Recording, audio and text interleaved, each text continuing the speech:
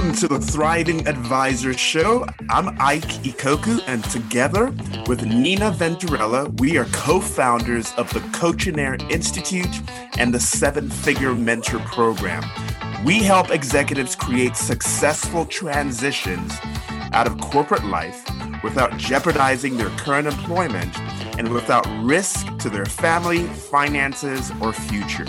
We launch business consulting practices for our clients and use that as a vehicle to establish their personal brand, their thought leadership, and to monetize their purpose, passion, wisdom, expertise, and experience.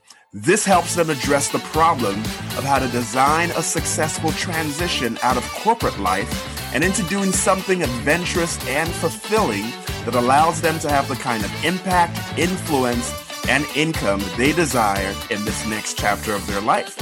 We believe that executives who have been thriving in the boardroom with their responsibilities to their current employer can also thrive outside of the boardroom in their post-corporate life. We know that you have relevant experience, expertise, as well as a unique message and or a passion project that can positively impact the world. Stick around to the end of the show and we'll reveal how you can be our next guest on one of the fastest growing daily inspirational podcasts on the planet in the next 15 to 20 minutes. All right, well, let's get into today's show.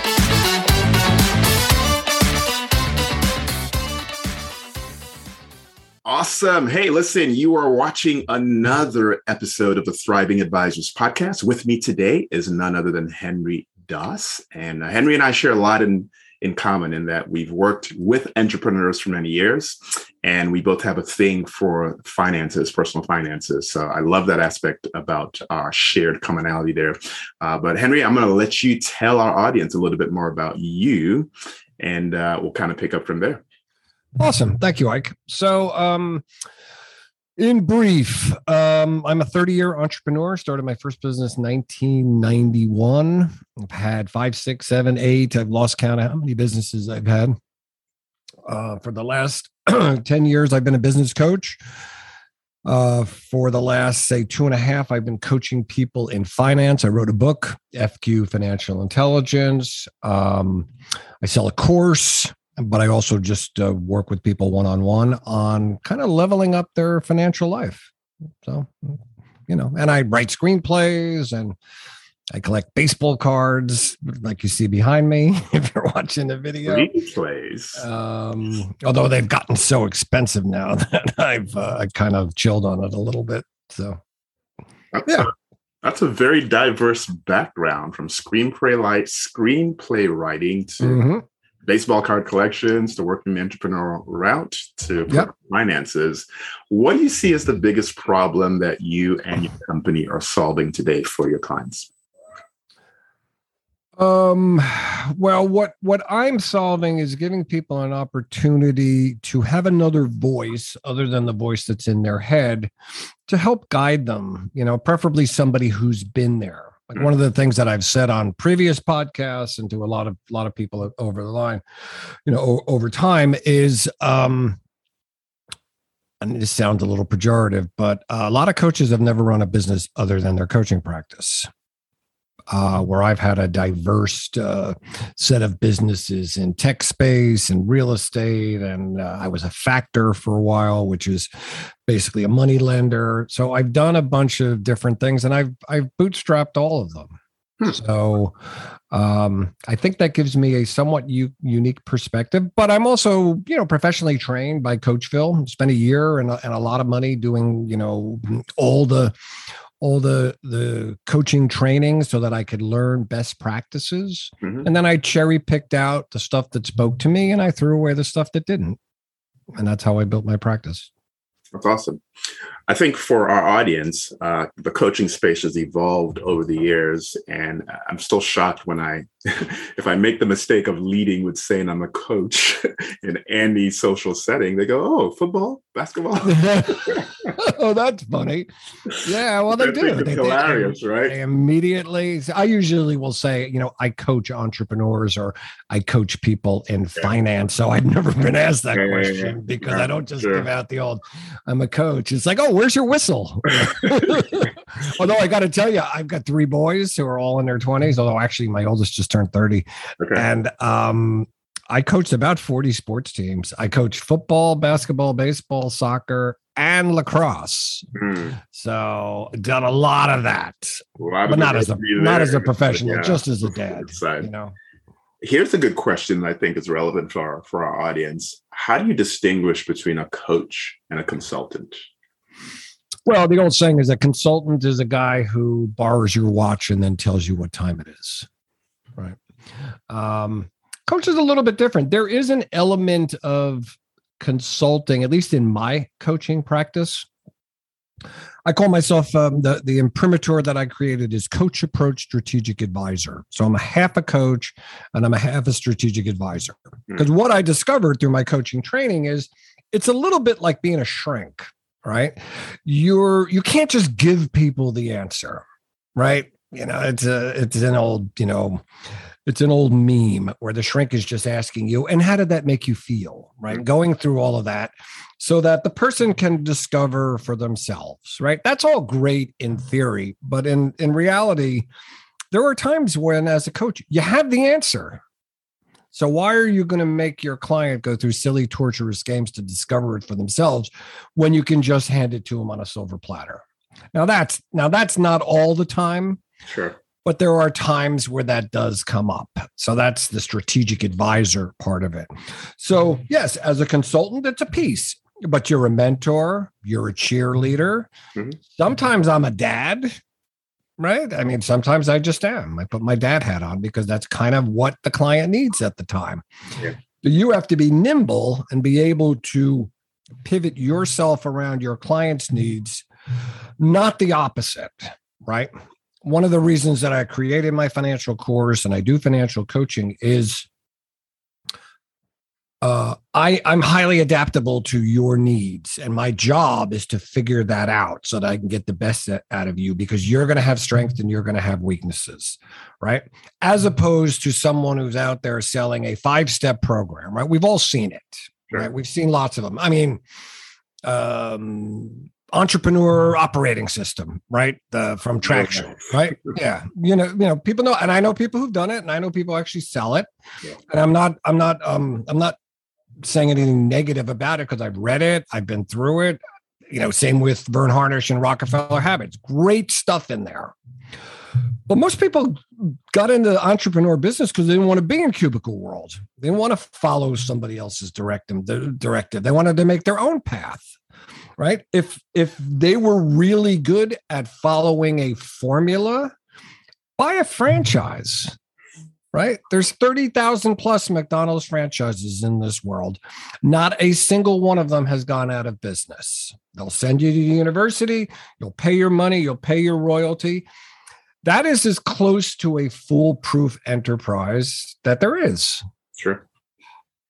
But you do that, and sometimes you get straitjacketed. My brother-in-law bought a franchise a number of years ago. And he's worked in a regular job for 40 years. He just retired, just turned 65 and retired.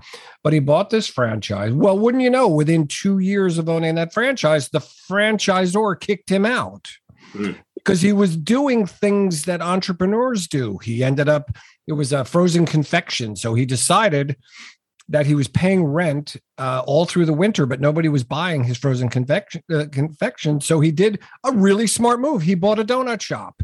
So I can do, it's sort of like the old Kingsford. The famous story about Kingsford is why they bought, they had charcoal and they found that their shelves were emptied in the winter. And they're like, we need to do something about it. So they went and they bought Duraflame because they just take the charcoal out and they bring the Duraflame logs in and they never lose their shelf space. He did the same thing. Well, the owner of the franchise didn't like it. You're violating the rule, and he kicked him out of the club.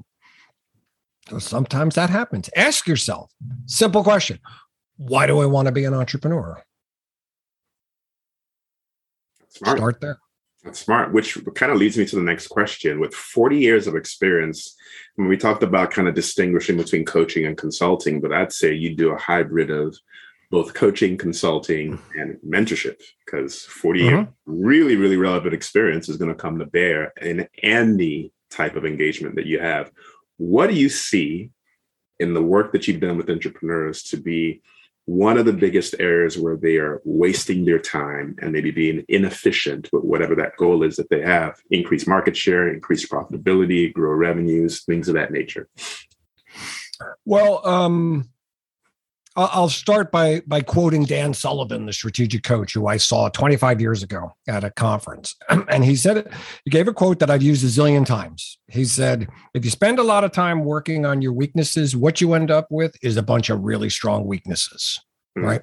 So you see these entrepreneurs. I'm writing a book. It has the unlikely title of Codfish. Right. And this grew out of, some coaching sessions, in particular with a client who was in the Gold Coast of Australia. So what does CODFISH stand for? It stands for customer support, operations, development, finance, infrastructure, sales and marketing, and human resources.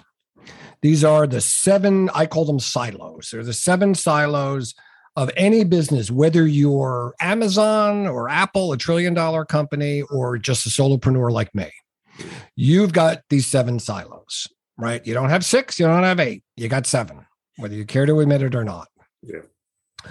And for most entrepreneurs, especially early stage, what I call stage 0, under $1 million, they could take a look at those 7 silos and they're going to learn a couple things. Number one, there's an origin story for their business, and it grew out of one of those silos. My first company grew out of the customer support silo. I found I was really good at supporting customers. And then I had to figure out all the other stuff, like what am I supporting them in? It turned out to be computers. In other cases, it might grow out of finance. Hey, I got a giant pot of money and I need to go find a business, right? Oh, let's buy a franchise, right? So, but entrepreneurs make a mistake of thinking that they're going to be expert in every one of those silos, and you're not. You've probably got 2 that you're really good at, 3 that you're okay or passable, and 1 or 2 that are your Achilles heel. And the interesting thing is you'll find people looking at those 2 silos where they really suck and working their butt off on those and kind of forgetting about all the other ones. And it's creating strong weaknesses is there, right? That's not going to get you to the promised land, right? If your superpower is sales, then you should be selling, right? If your Achilles heel is operations, find somebody who eats, drinks, breathes operations and pay them to operate your business. Oh, Henry, how am I going to afford to pay them? Well, are you the operator? Because if you suck at operating, your business is dead. It's dead before it started. Why even waste your time? These are tough realizations for people in business, especially if you're bootstrapping, right? It's tough. Oh, Henry, I can't afford to hire a coach, right? And how can I afford you? I tell people, yeah, you know what? I'm easy to hire. I'm even easier to fire, right? I'm like consultants. Why do people hire consultants? Because they're easy to fire. They're also easy to blame too. Oh, why were our numbers last quarter suck ass? Because this stupid consultant that we hired messed everything up. Well, then I would ask the question, why'd you hire him? What process did you go through? Right? Can't blame him. It's your company. Sure. Or her. Right. You and I have both worked in, like I said, very similar industries. And I just completed my second book. It's called The Manifest Wealth Safely Method. Mm-hmm. I love the process of creating, and it's usually it's usually birthed out of some sense of frustration that you've seen within the industry. So I want to start there within both the entrepreneurial business industry that we serve in, as well as the personal finance industry. What are some of the biggest frustrations that you see that really bug you within the industries? I'll start with the personal finance side. That one's kind of easy. You know, it's like a FOMO thing, right? People see, oh, I'm going to get into crypto, right? Oh, my son Matt, the one who just turned 30, said if I'd only bought, $10 worth of Bitcoin in 2009 when my buddies were telling me to, I'd be a gazillionaire. Yeah, right. That's assuming that you were going to still hold it today. And when that Bitcoin that you bought at, 14 cents went up to, what number do you think you would have sold it at? You think you would have waited for 68,000, or somewhere along the line, you'd have decided you wanted something and you would have sold it at $14? It would have been a really nice trade at $14 if you paid 14 cents. I'll take that any day of the week. But you're living in a fool's paradise if you think you're going to hold this thing all the way up. So we see that all the time. The other part is just basically laziness. Right. One of the reasons that I have financial coaching clients is because they need to be held accountable, because they'll get lazy. They won't do the homework. They're not going to read an 8K. They're not going to do the research. They're not going to learn how to chart. Right. There's a ton of stuff to learn how to be good at as a stock trader. And most of it is incredibly boring. I tell people all the time, if your trading is exciting, you are doing something wrong. You want to make boring money and on boring days, and you do not want to jump into crazy, hyper volatile, super high beta stocks. It's silly. Buy something sleepy that'll make you money over months, not try to make something over the course of an afternoon. But hey, I'm just an old school boomer. What do I know? What does that old guy know about this stuff anyway, right? What does he know? He's only been doing it for since he was 17 when I bought my first stock, Chrysler, right? Back in 1977 when they hired Lee Iacocca. That was the Iacocca days, right? Yeah, it was it. But that's boring. That's not exciting. That's not something you can post about on TikTok or Instagram and get likes and get followers. People want stuff that's sexy. Well, yeah, okay, there's that. On the entrepreneurial side, there's low barriers to entry to coaching. And I've said that to people a zillion times. Like anybody who wants to, prospect could become a coach, tomorrow. Hang up a shingle. But because you can do it means everybody else can do it as well. So low barriers to entry, it might be a benefit, but then everybody else can crowd in.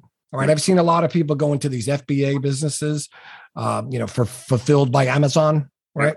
That kind of stuff, or drop ship businesses. It looks like a panacea. Oh, I don't have to touch anything. I can have my laptop. I can sit on a beach in Bali. They'll drop a 30-yard that goes on a container and it goes to a distribution center, and Amazon does all my marketing, and I'll just cash the checks. If only it were that easy. Yeah. People are out there selling the dream. If you go on somebody who's a financial guru's site, if you see a picture of them in front of a Ferrari with a beautiful woman, run away screaming, right? They are trying to go right into your emotional core and say, I want to live that lifestyle. The guys who are really good at this, and I know a lot of them, and I know professional traders who totally kick ass, these are guys with pocket protectors, and they're as boring as the day is long, right? Mm-hmm. A lot of them, they just are. And they will be the first to admit it. They will say, I'm down and cloistered in my basement and I'm looking at charts and reading reports, and and they print money. A lot of them do. Really good at it. True.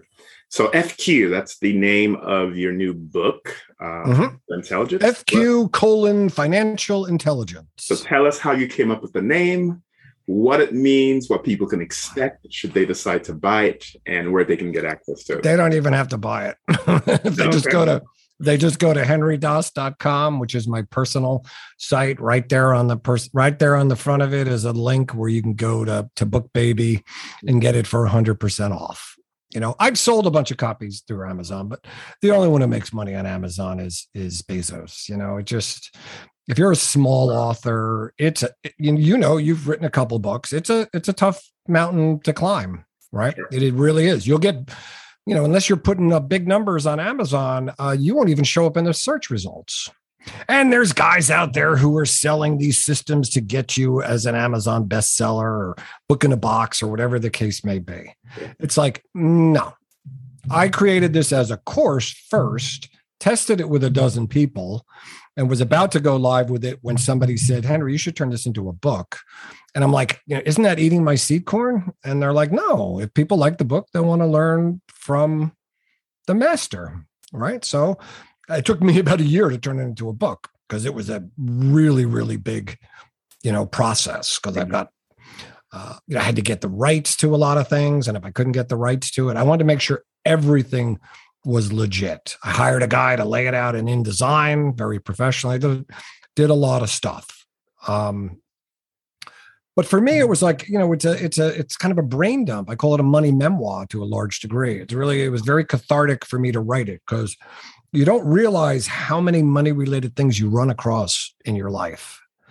I mean, it's endless. And I wrote about 100,000 words in 2 months, and then I tested it with people, and I added another 20,000 based on the feedback that I got from other people. Like one of my clients who was part of my test group said, "You need to write about flag theory." And I said, "I don't know what flag theory is." And sure enough, this is a guy who actually practices flag theory. And flag theory for the uninitiated means that you should live in one country, work in a second country, and bank in a third country. And it's a system that's essentially designed to avoid taxation.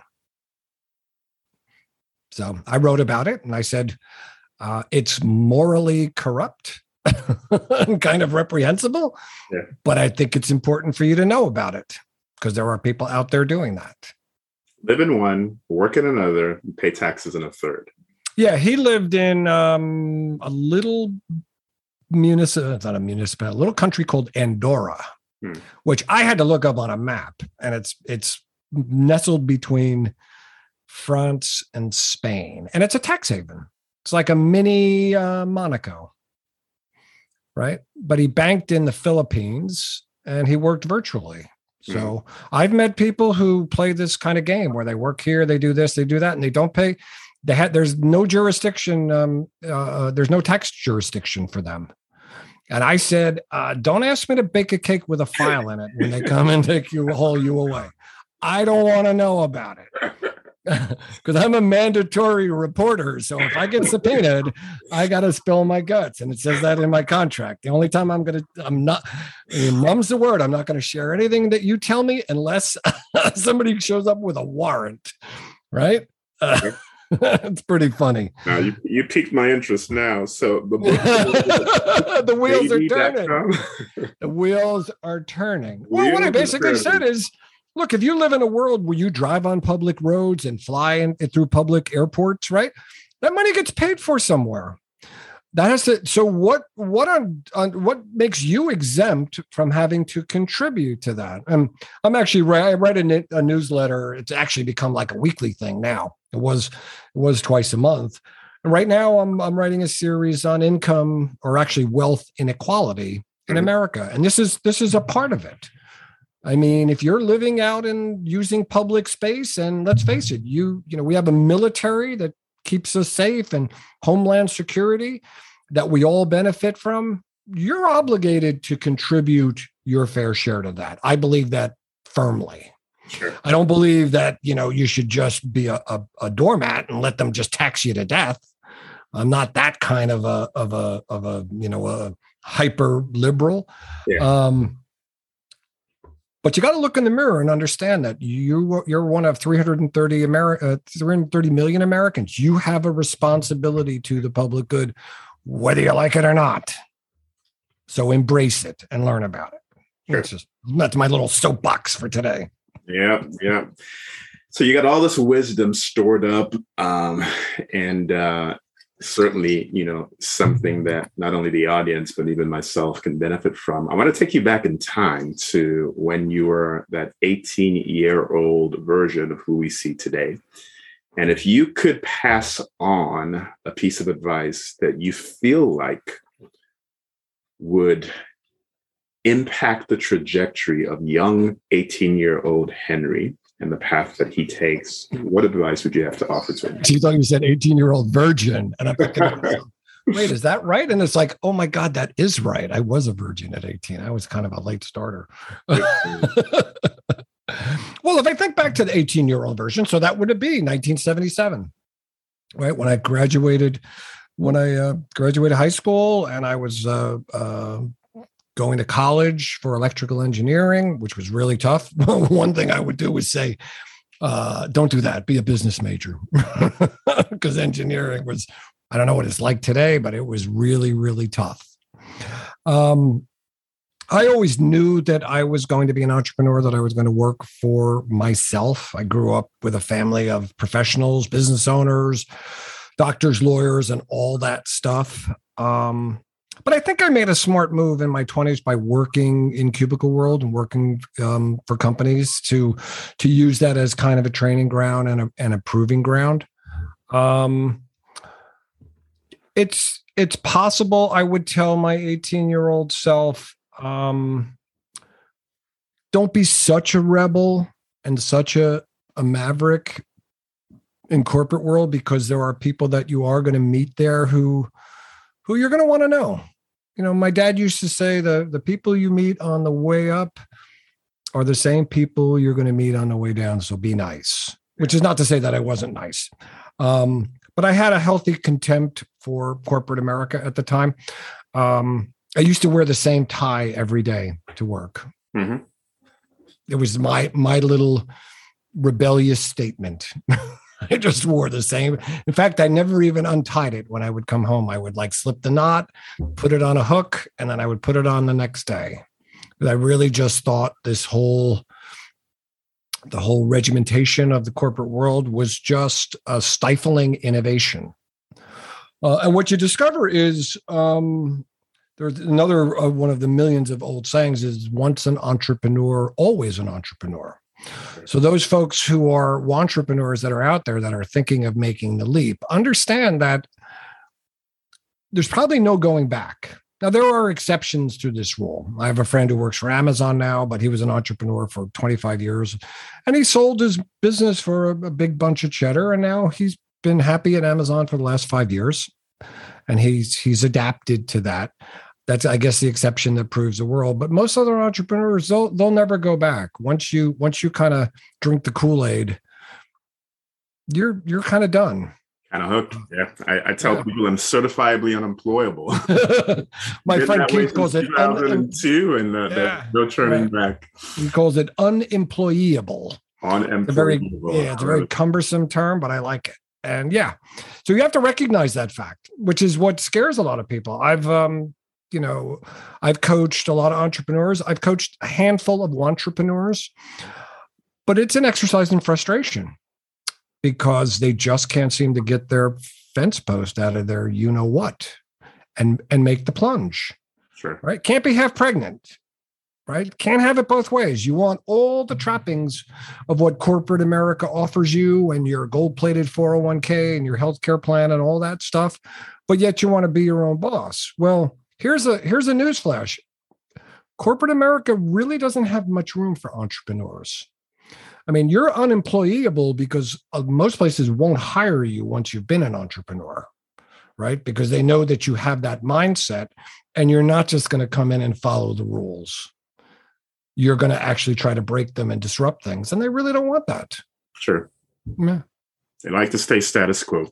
But listen, Henry, this has been such a blast. I feel like we could go on for a couple of hours. So I think it's worthy of consideration to have you come back. But as we close out here. Anytime you want. No problem. As we close out here, remind the audience where they can get a copy of your book at again. So my vanity site is henrydaas, HenryDaas.com. If you misspell it, people do, you'll still get there. Okay. kind of a belt and braces approach. My business site is Das Knowledge, DAAS Knowledge.com, which an Israeli friend of mine told me is actually redundant because Das in Hebrew means knowledge, which I didn't know when I came up with that name like 10 years ago. Mm-hmm. That's the business focused site where the Henry Das site has, pictures of me when I'm 4 years old and my golf trips and, all sorts of, silly stuff. Sure. But yeah, grab the book, schedule a call, whatever you want. I'm available. I'm happy to talk to people. Fantastic. Thank you so much for sharing some really, really rich knowledge here on a variety of topics. And audience, it's been great bringing another great interview to you today at the Thriving Advisors podcast. Henry, thank you for your time. We'll look forward to thank you, Ike. Doing it again sometime soon. Sure. All right. Take care and God bless.